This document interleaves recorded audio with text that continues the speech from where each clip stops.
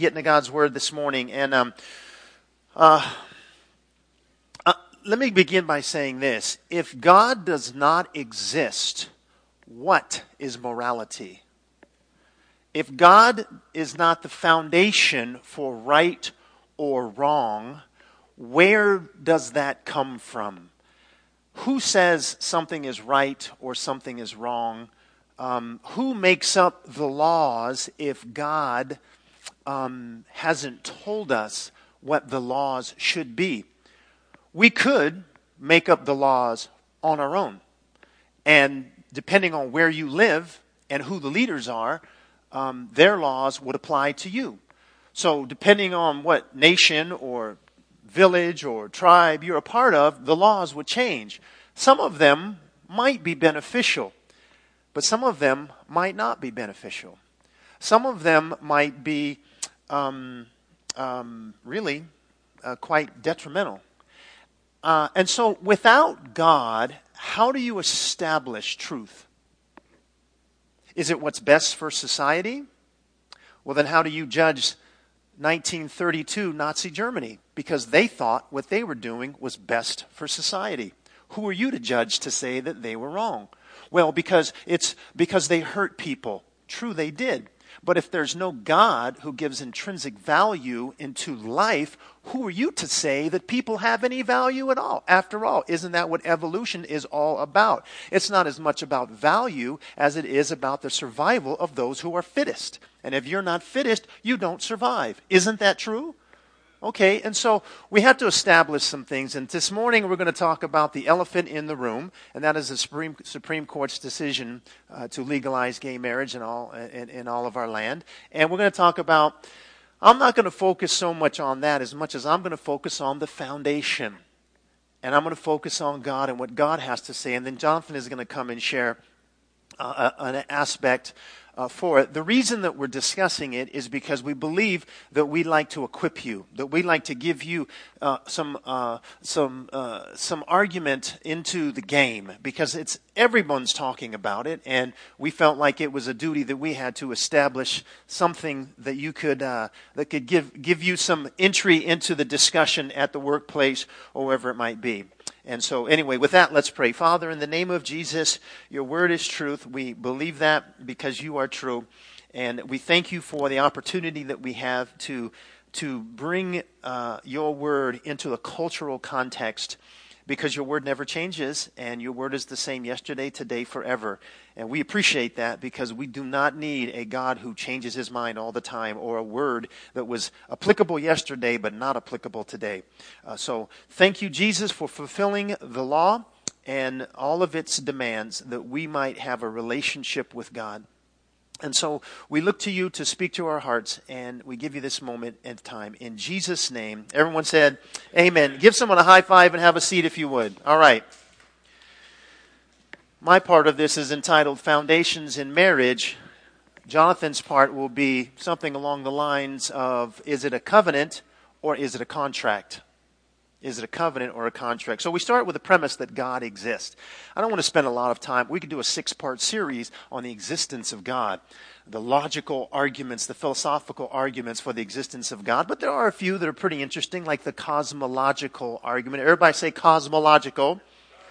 And that basically says that everything that exists has a cause of its existence. The universe exists. Therefore, the universe has a cause of its existence. The universe has a cause of its existence. If it does, then God is that cause. Therefore, God exists. There's the teleological argument that says the universe contains design. Like anything, there's design in the universe. Therefore, there must be some intelligent being who designed that. How can you have design without a designer? And there are multiple arguments for the existence of God.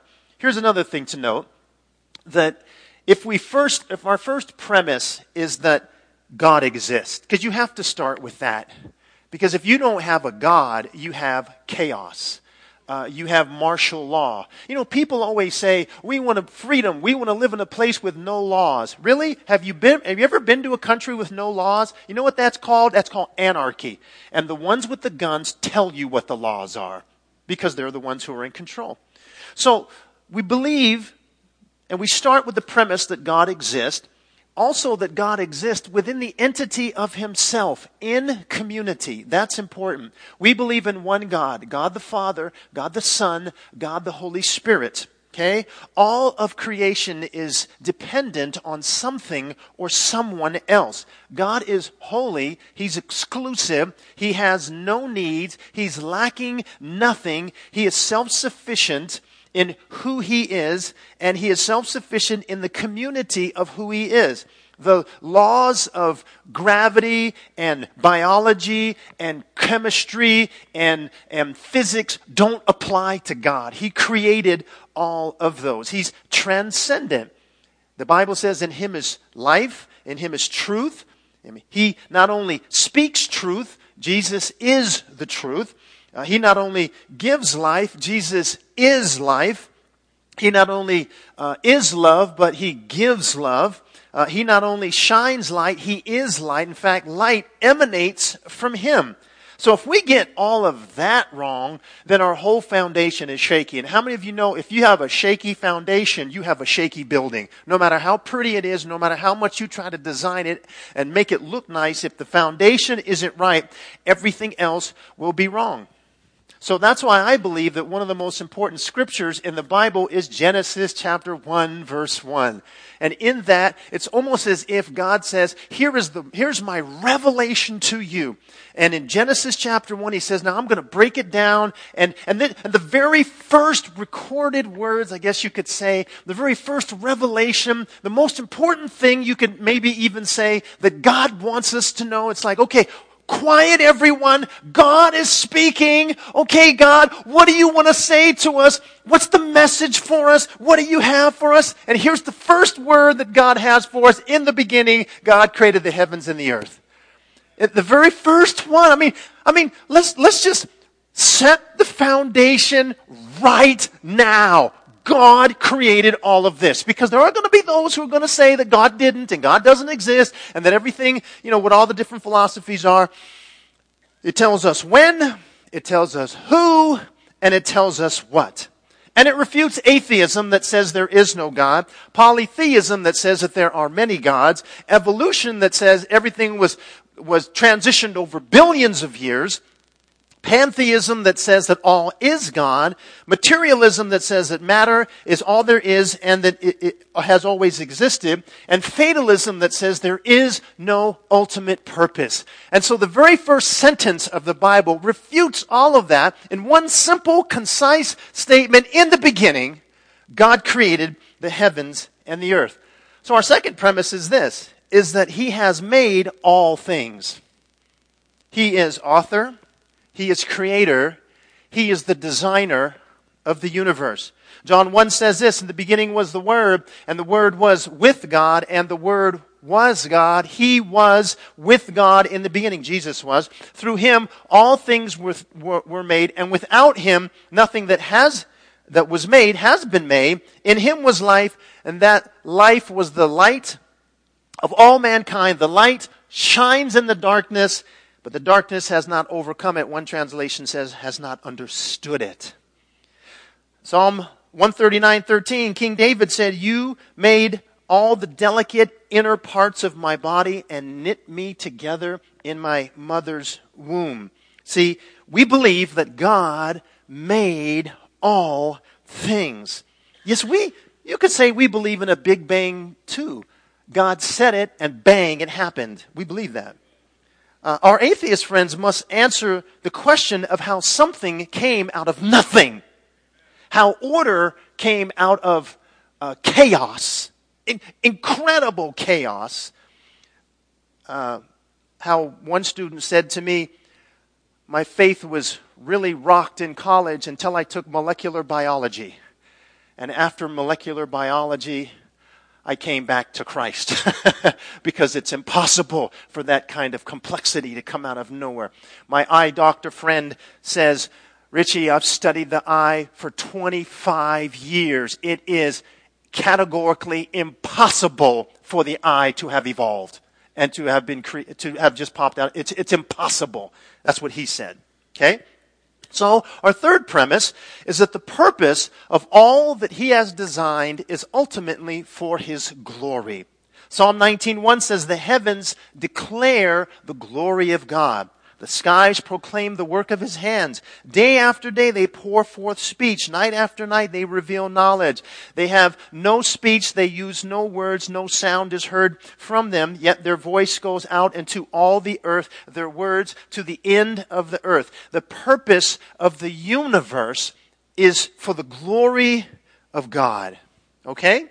And so, let's transition from there and say that marriage in America, I'm not talking about other parts of the world, has definitely taken some hits lately. Okay? And a part of it is because we as a culture have gravitated toward truth that is relative to human desires. That's called humanism. Basically, humanism says if it feels good, do it. If it makes you happy, do it. Because the end all of man is happiness. It's feeling good about yourself. Which is kind of, if you would agree with me, a little self-gratifying. It's the comment that says, I deserve to be happy. It's the person in the church that says, God would not want me stuck in a crummy marriage. Because God wants me ultimately happy. God has created all things for his glory. Marriage, therefore, is not for happiness per se. I know. You're thinking, what? You're single and you want to be married one day because you want to be happy. Can I just say to you, if you're not happy now,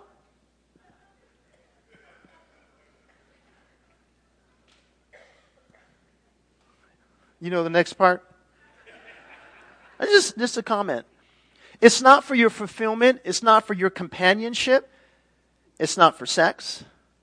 Though all of these things can and should be experienced in marriage. Marriage was designed by God to reflect his glory. Turn to your Bibles to Genesis chapter 2, the first mention of marriage. This scripture is actually quoted 3 times in the New Testament. It's the first directives on God's design for marriage. And we're going to look at a problem, a plan, and a pattern. A problem, a plan, and a pattern. Well, here's the problem. Eden, we have a problem. Chapter 2, verse 18, it says, "Now the Lord God said, it is not good, sufficient, or satisfactory that the man should be alone." Everybody say alone. "I will make him a helper suitable, adapted, and complementary to him." So the first issue, problem, if you could say, in the garden was aloneness. Adam had the perfect life. He had the perfect environment.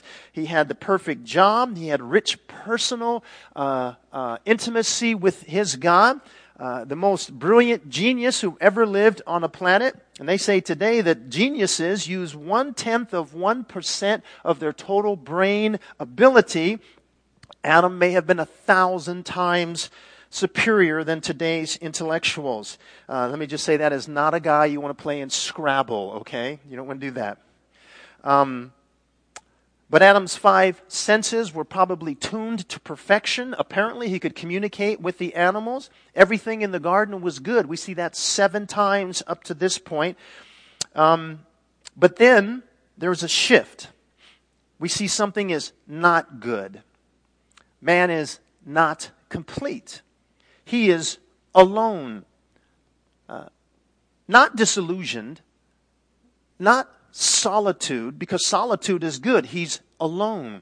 There's no one who corresponds to him. He's naming all the animals. They're all hooked up, if you would. They're all partnered up.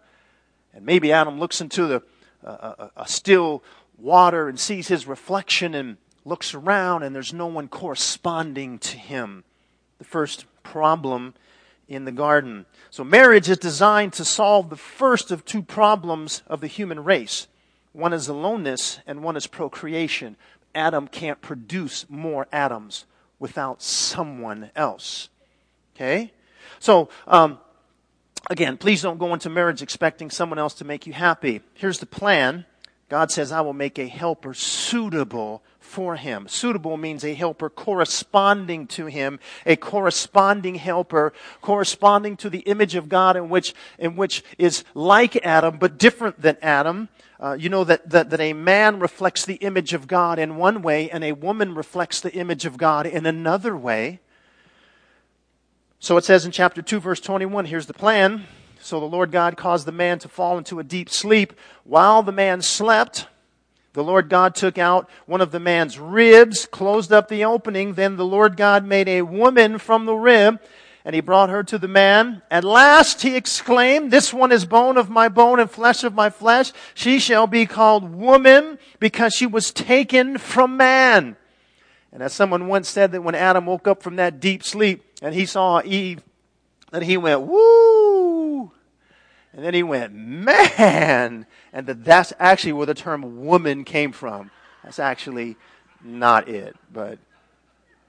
I mean, come on, fellas. If you were in a deep sleep and there was no one else on the whole planet, and you woke up and saw Eve, woo! Anyway, marriage is an exclusive covenant between a man and a woman. They're very different from each other. Amen? Both men and women reflect the glory of God in different ways. His creative beauty takes two who are the same, yet very different, and he unites them together to reflect his glory. There are ways that a woman will look at things that a man won't understand.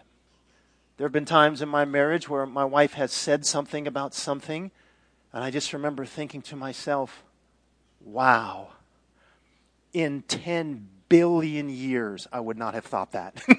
I just wouldn't have. It doesn't make it right or wrong. It's just that we are so... If you're looking for someone, if you're single, you're looking for someone that you're compatible with, forget it. Men and women are not compatible. Let me just take that burden off of you. Okay? I mean, if you're looking for someone who's compatible, I'm telling you now, they don't exist. Don't mean you can't get along. Don't mean, but there are such major differences between the two. I mean, just because you both like rock climbing, don't make you compatible. Okay? I mean, that's a part of the deal, but how boring would it be if all of life were all atoms? Because you know what, fellas? It's the easiest thing in the world to connect with another dude. It's the easiest thing in the world for two guys to get along because we are compatible. I never once had a roommate where I had to say, no, man, tell me, how are you really feeling?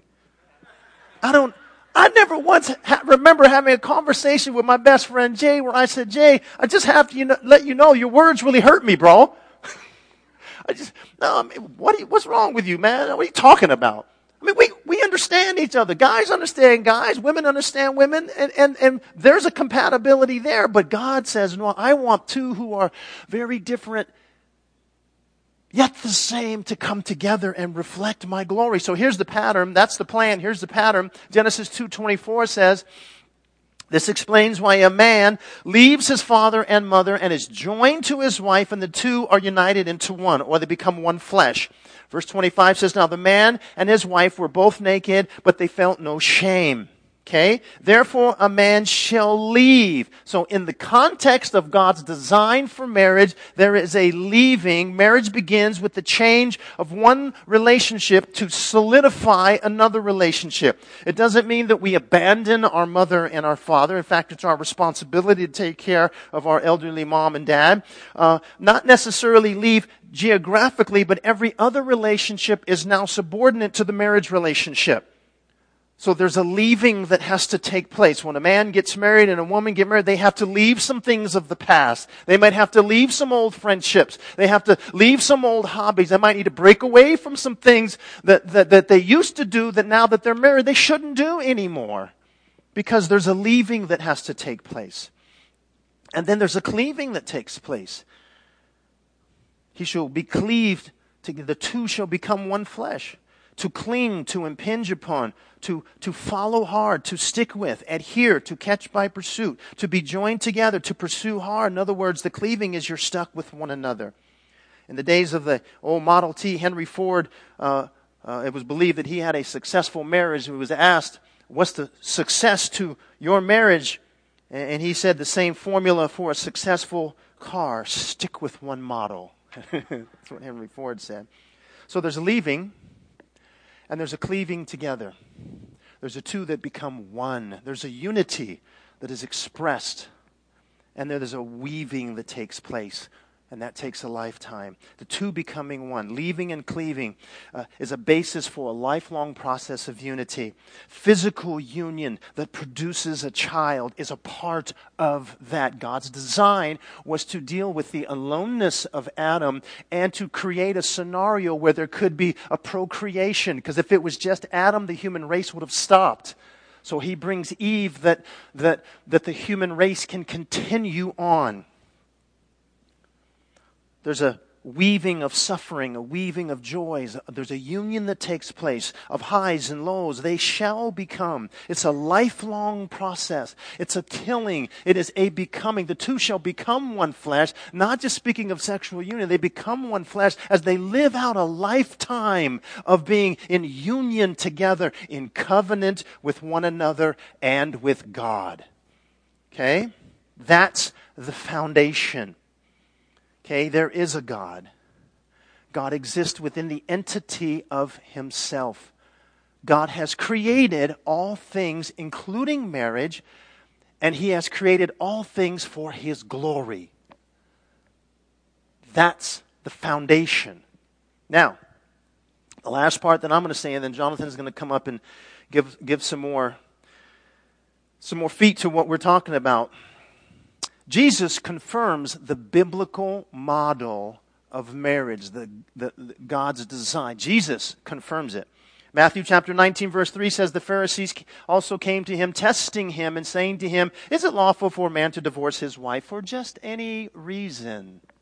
There were two trains of thought in the days of Jewish. One was that you could divorce your wife for only certain particular reasons. One was you could divorce your wife for any reason. So they're testing him, trapping him, trying to.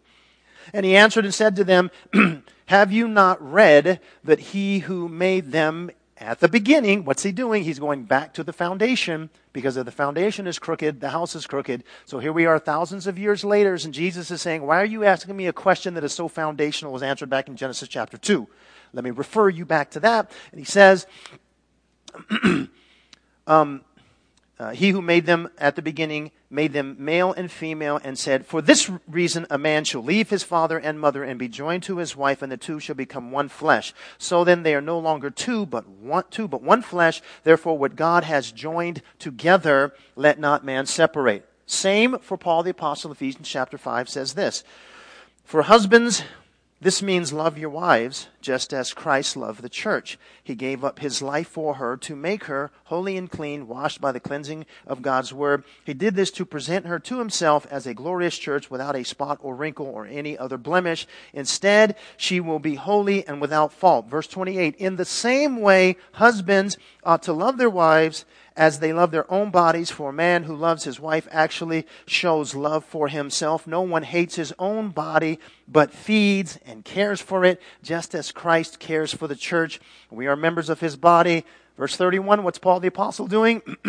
Let's go back to Jesus' words, but let's go back even before then. Let's go back to Genesis chapter 2, Ephesus, in case you guys forgot. This is God's model for marriage. It's His design. This is biblical marriage. He says, as the scriptures say, and when he said, as the scriptures say, everybody knew exactly what he was talking about. They didn't have to pull out their smartphone and go, where is that in the scripture? No. Google it. No.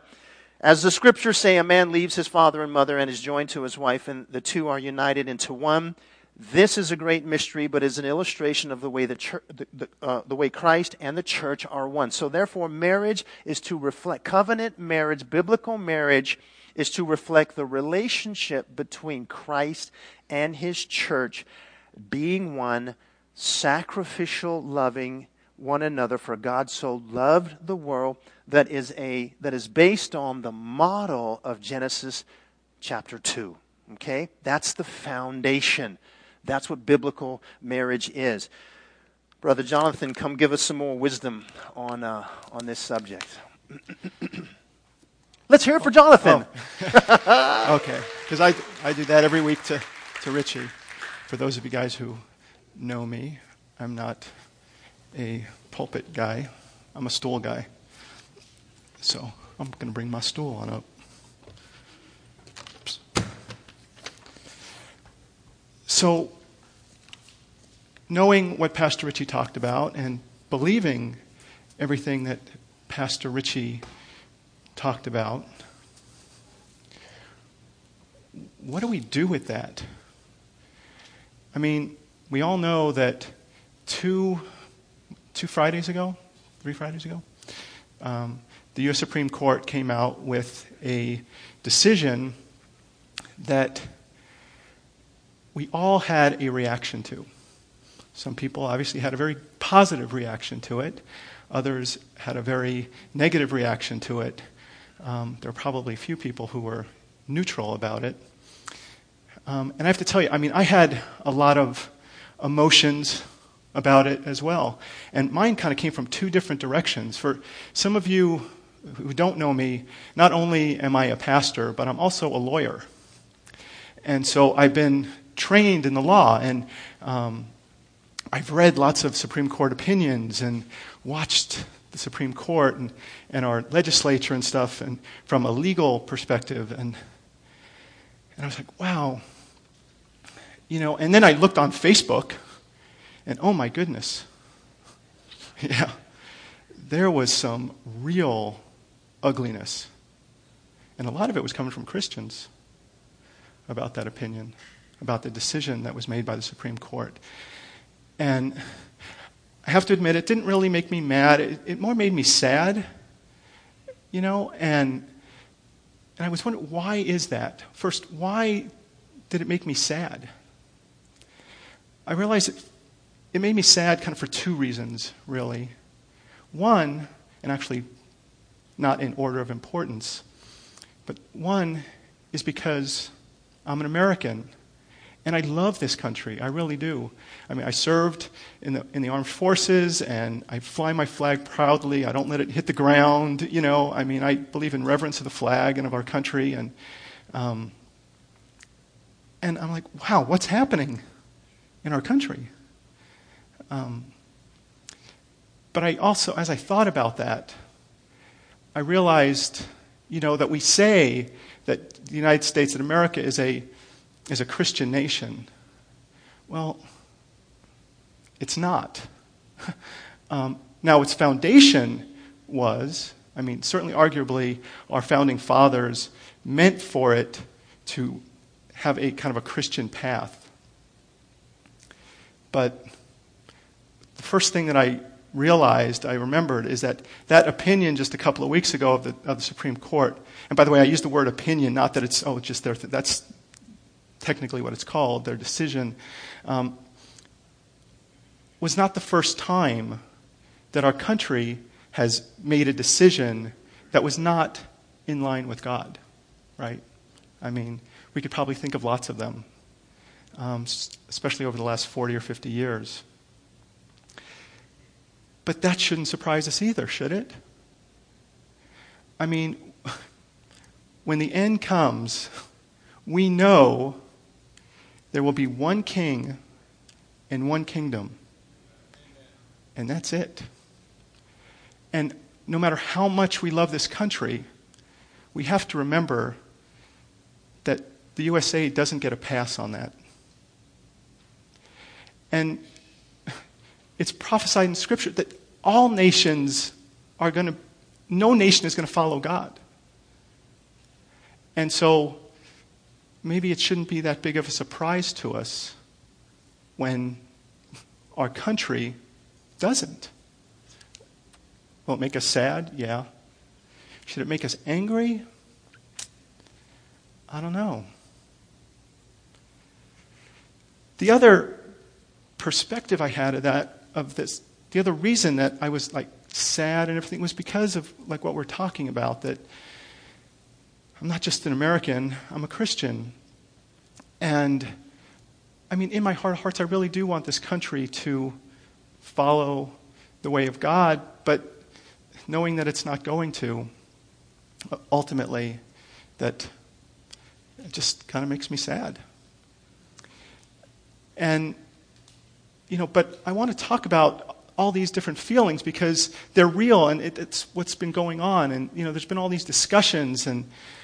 And as Pastor Richie said, we're absolutely right. We can't, what we want to do is equip you to get into that conversation. Well, if you're angry and you're pointing your finger at someone else, how's that conversation going to go?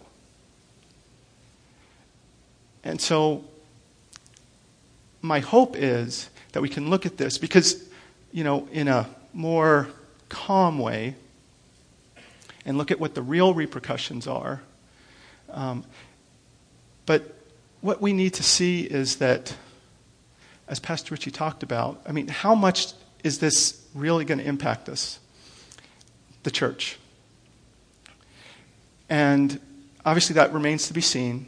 But boy, did you all see all these things on Facebook? Pastor Richie said the day after that, a day or two after that opinion came down, somebody came up to him and said, "Are you ready to go to jail?" And he was like, "Why? What'd I do?"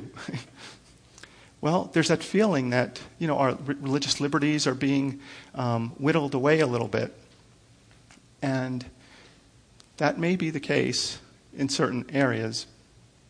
But what I'm more concerned about, what I want to talk about, is the fact that, many of us had this really angry reaction about this opinion. And that we as the church were kind of pointing our fingers and blaming the Supreme Court or the gay rights community for what happened. And that wasn't their fault. I know you're like, what? I heard a comedian named Brad Stein, a Christian comedian, once say that the heterosexual community has done more damage to the meaning of marriage than the homosexual community ever could do. He wasn't being very funny when he said that.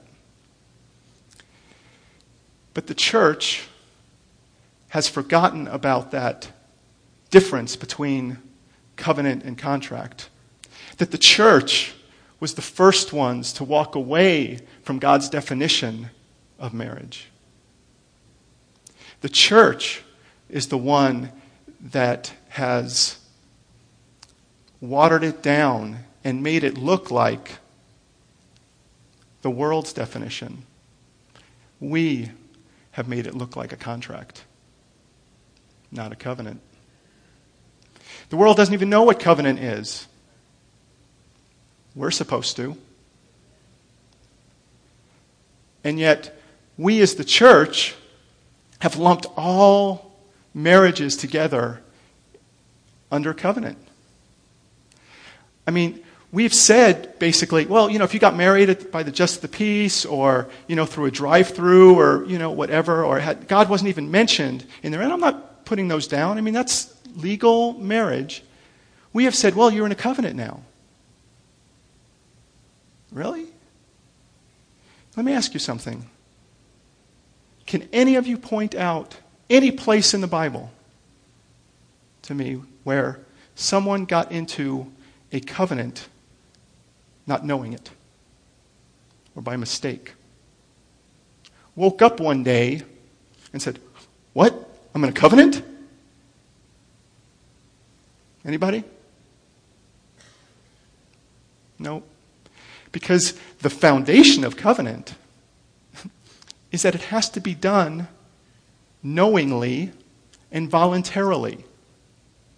You have to know you're getting into it, and nobody can be putting a gun to your head to do it. Right? Otherwise, no covenant. And we need to remember that there's a big difference between covenant and contract. A big difference. In fact, there are so few differences, or so fewer similarities, there's so few similarities that I could probably count them on two fingers.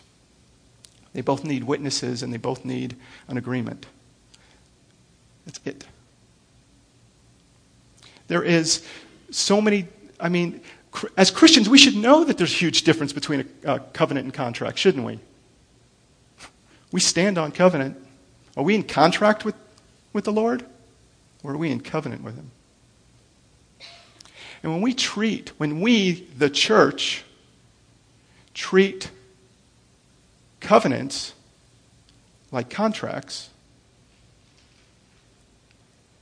we're not changing God's definition of marriage.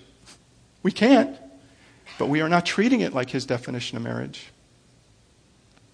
And let me tell you something about the Supreme Court. Not one time in that decision, and I did read it, all 103 pages of it. That was the majority opinion and the dissents. The word covenant isn't mentioned once. Who's surprised at that? Anybody surprised that they did not use the word covenant? No. They used the word contract a dozen times, at least. Because, in fact, that's what they were talking about. They were talking about contracts. In fact, early in the opinion, in the majority opinion, they defined marriage. And they said the historical definition of marriage is a voluntary contract between one man and one woman. Are you guys surprised at that? Shouldn't be. You shouldn't be. And in that part of the opinion where they're talking about this history, I got to admit this part really kind of annoyed me at first, and I went back and went, well, why am I annoyed? Is they quoted two sources for the historical perspective of marriage. Confucius and Cicero. And I was like, really? Really? And then I thought, that's right. Because you're not talking about the same thing. You are not talking about what I believe, what Pastor Richie was just telling us about. You're not talking about that at all. You can't even see that in the historical perspective of the thing you're talking about. Let me tell you something. What the Supreme Court did has nothing to do with the church. It doesn't. In fact, the main dissent said that not only did the majority opinion not change the biblical definition of marriage, that they couldn't even if they wanted to.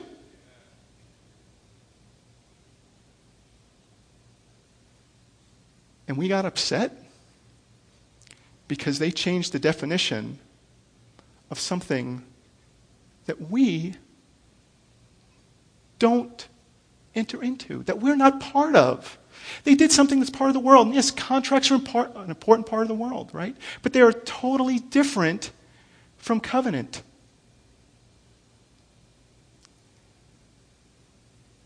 Can we remember that?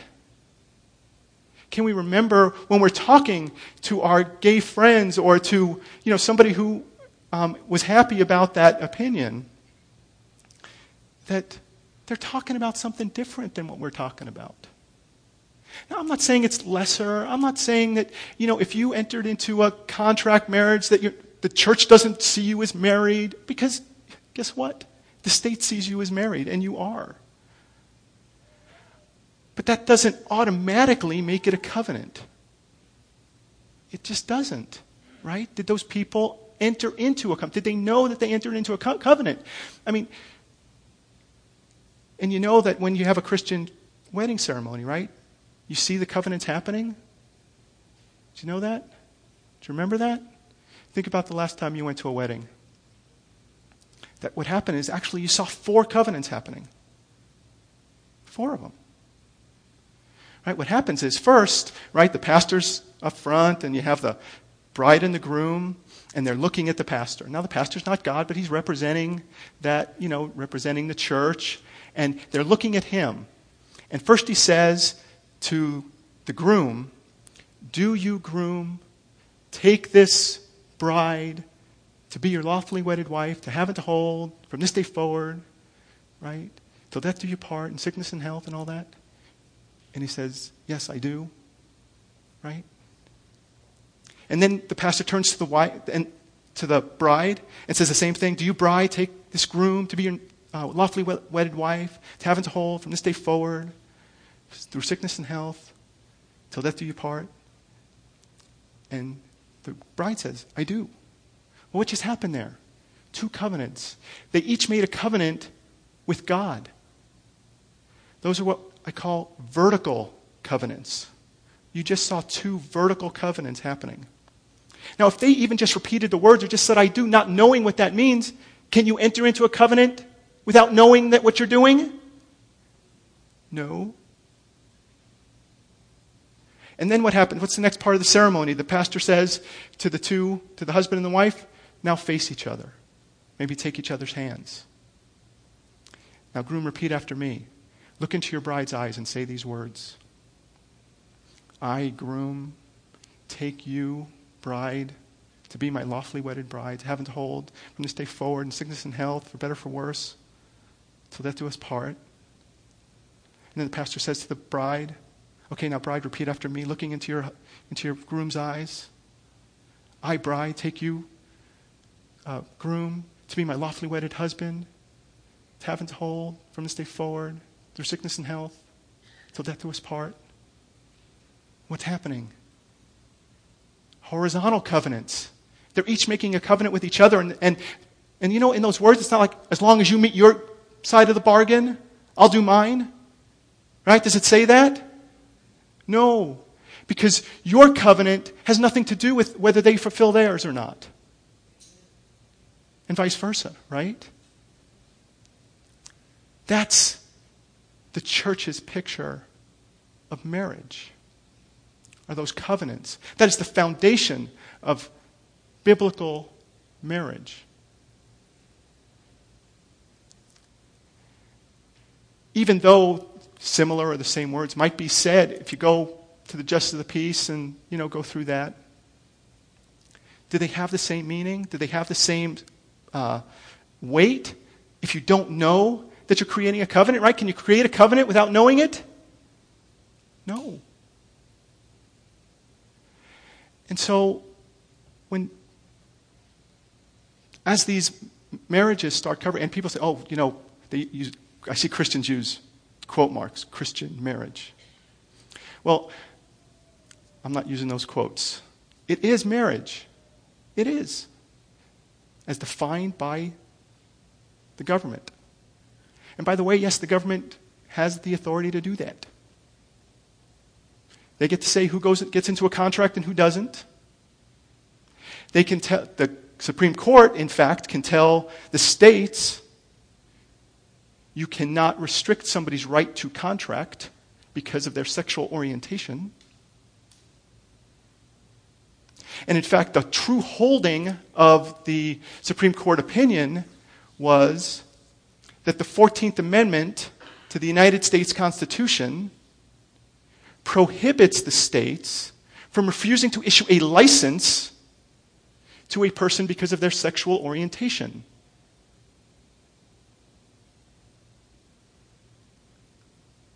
Does that sound like it has anything to do with covenant? Not to me. And in fact, if you went to the DMV and wanted to get a license and they said, no, I'm sorry, I'm not going to give that to you because of your sexual orientation or the color of your skin, we'd all be up in arms.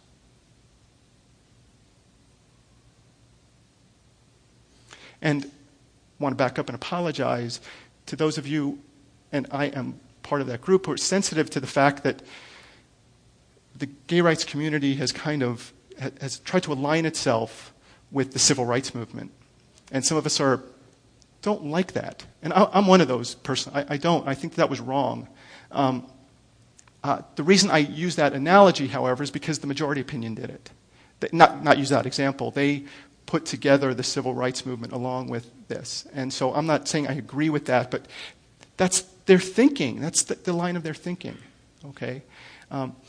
And that they very much equated this to the Supreme Court opinions from many years ago that said that states, you cannot prevent, you cannot restrict or prohibit interracial marriages. Anybody here disagree with that opinion? I would think not. If you do, I'm sure you probably wouldn't admit it. But, right, I mean, that was a good opinion, right? You know, when the Supreme Court said, states, you can't stop two people from marrying, you can't refuse to issue a marriage license to two people because they have different color skin. And what happened in that majority opinion, they basically said, how is this different? Now, the dissent said there's a big difference. Okay? The main dissent said there's a huge difference.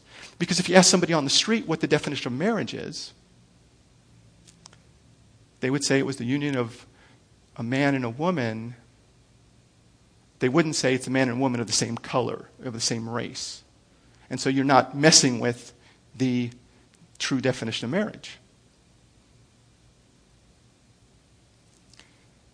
But truthfully, the Supreme Court can do that. I've had lots of people ask me questions about, well, didn't they exceed their jurisdiction, their authority? The short answer to that is they get to say what their level of the amount of their jurisdiction is. So, no. Now, that's kind of on the legal side of things, but the bottom line is that I had said to several people, I bet that if I asked 10 Christians, what's the definition of marriage? I bet at least 9 of them would say, well, it's between a man and a woman, or one man and one woman. And my response would be, that's not a definition. That's an application. That's not a definition. The definition of biblical marriage is that it is a covenant between one man and one woman. And we as the church, again, we've so focused on that second part, right, on the application of it. And I'm not saying that that's wrong, that we should get rid of that. There's 2 parts to that, because God has said, as Pastor Richie was saying, He's not entering into covenants with people of the same sex in that, of that type of covenant. But we as the church have forgotten. We've got so focused on the man and, one man and one woman part that we've completely forgotten the covenant part. And I am not pointing my fingers at folks. I mean, I've been divorced. Many of us have. And we've done that, and we've done other things for us to agree with the world's definition of marriage. Right? The last thing I want to say is that, why do I not put those little, quote marks around marriage when I'm talking about gay marriage? Because I think the confusion is that we're using the same word. Okay? They're using marriage, and we're using marriage for 2 totally different things, right? But we shouldn't be surprised at that either. In fact, it's not a first for us, is it? Can you all think of another word that Christians use, that the world uses also, and means something totally different? How about love? Love to the Christian is the cross, is an action of what Jesus Christ did. Scripture says God is love. It is a person. God is the personification of love. The world doesn't talk about it in those terms. What about joy or hope? Don't we have different meanings, different definitions of those words than the world has? Why are we so shocked when they use the same word for marriage, or the same word, and mean something totally different? Shouldn't shock us. Now, it might confuse us, right? We need to remember, okay, when you use that word marriage, you're talking contract. When I talk marriage, I'm talking covenant. Now, there's a point for discussion, right? That we can, the gospel is covenant. Talk about an opportunity to talk to folks about that. We have that common ground. We at least have that common word. So I just want to close by saying that, first of all, please do not hear me to say that, if you went on the Strip and, had a marriage ceremony there, that you're lesser, we don't see you as being married. Right? Please do not hear that.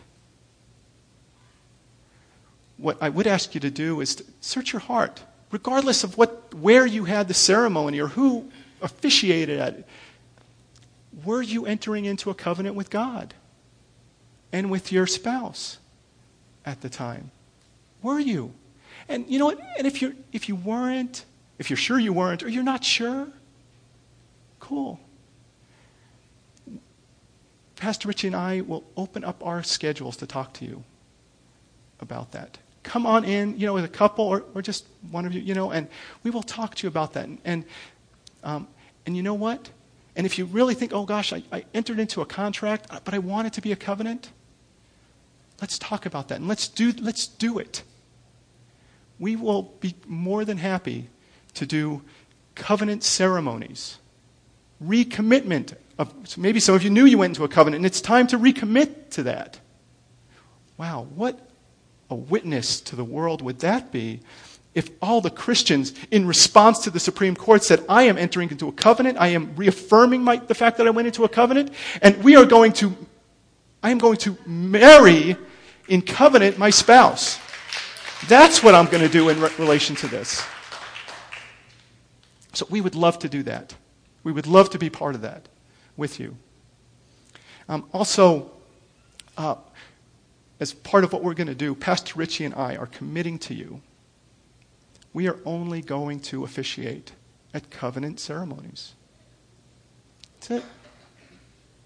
That's what we're going to do. We are going to only officiate at ceremonies where we know the people understand what covenant is and that they are intentionally entering into it. Now, just to don't think we've watered anything down. The Foursquare Church actually has come up I think it was the day after the opinion came out. Glenn Burris, who's the president of the International Foursquare Church, also the chairman of the board of International Church, sent all the pastors a response, the official Foursquare response, and it's out there if you want a copy of it, want to take a look at it. But let me just read something to you. He said that marriage. First of all, he said, Foursquare churches understand marriage to be a biblical covenant, thank you, Lord, between a man and a woman. Therefore, Foursquare ministers are authorized to solemnize marriages only between a man and a woman. Okay? So, there's no wiggle room on that. Okay? They are in our chain of command. Okay? So, not to think that that's where anything's headed, but we've been given our marching orders regarding that. But I'm looking at both parts of that it's a biblical covenant. And so that's the types of marriages, the types of weddings that Pastor Richie and I are going to do. And that's it. Okay? The other thing that we want to offer to you all is this Wednesday. We have Wednesday night church, every Wednesday at 6:30. And we're going to open it up to question and answers. Okay? I'll kind of have my lawyer hat on a little bit more. If you have some of those questions, but also have my pastor hat on too. And Pastor Rich will be there as well. But if you really have questions about all that, and what are the maybe implications, what the reasonable implications? Am I worried that Pastor Rich and I are going to jail? No. That people are going to be marrying goats? No. Or even, one of the things, just real quick to end up, is that one of the things that I saw on Facebook. Oh, now pedophiles are going to start marrying little children. Likelihood of that, really, really small. In fact, I would say pretty much zero. A whole different line of legal thinking deals with children. And lastly, that the other, I'll just tell you real quickly what I think is the most likely, bad case scenario, right? Worst case scenario kind of thing in this regard that affects the church is that the county, right, who issues, who authorizes people to sign marriage licenses, like they have Pastor Richie and me, could say, they're part of the state, say, well, if you are not willing to do a same-sex marriage, then your authority to sign marriage licenses is revoked. And you know what Pastor Richie and I would say to that? So what? In fact, that little certificate you gave me? I'll send it back to you in 1,000 pieces. Because do you think that will stop us from doing covenant ceremonies? No, because they have nothing to do with that. Now, what that would cause is it would be a two-step process for the couple, right? We would do our covenant ceremony and say, listen, if you want the contract benefits, the contractual benefits of being married, right, like tax status and insurance and rules of succession regarding like your will and stuff like that, well, go to the courthouse, sign the papers, do the little contract stuff, let it get filed in court like it needs to. Cool. Go do it. I just can't sign it for you.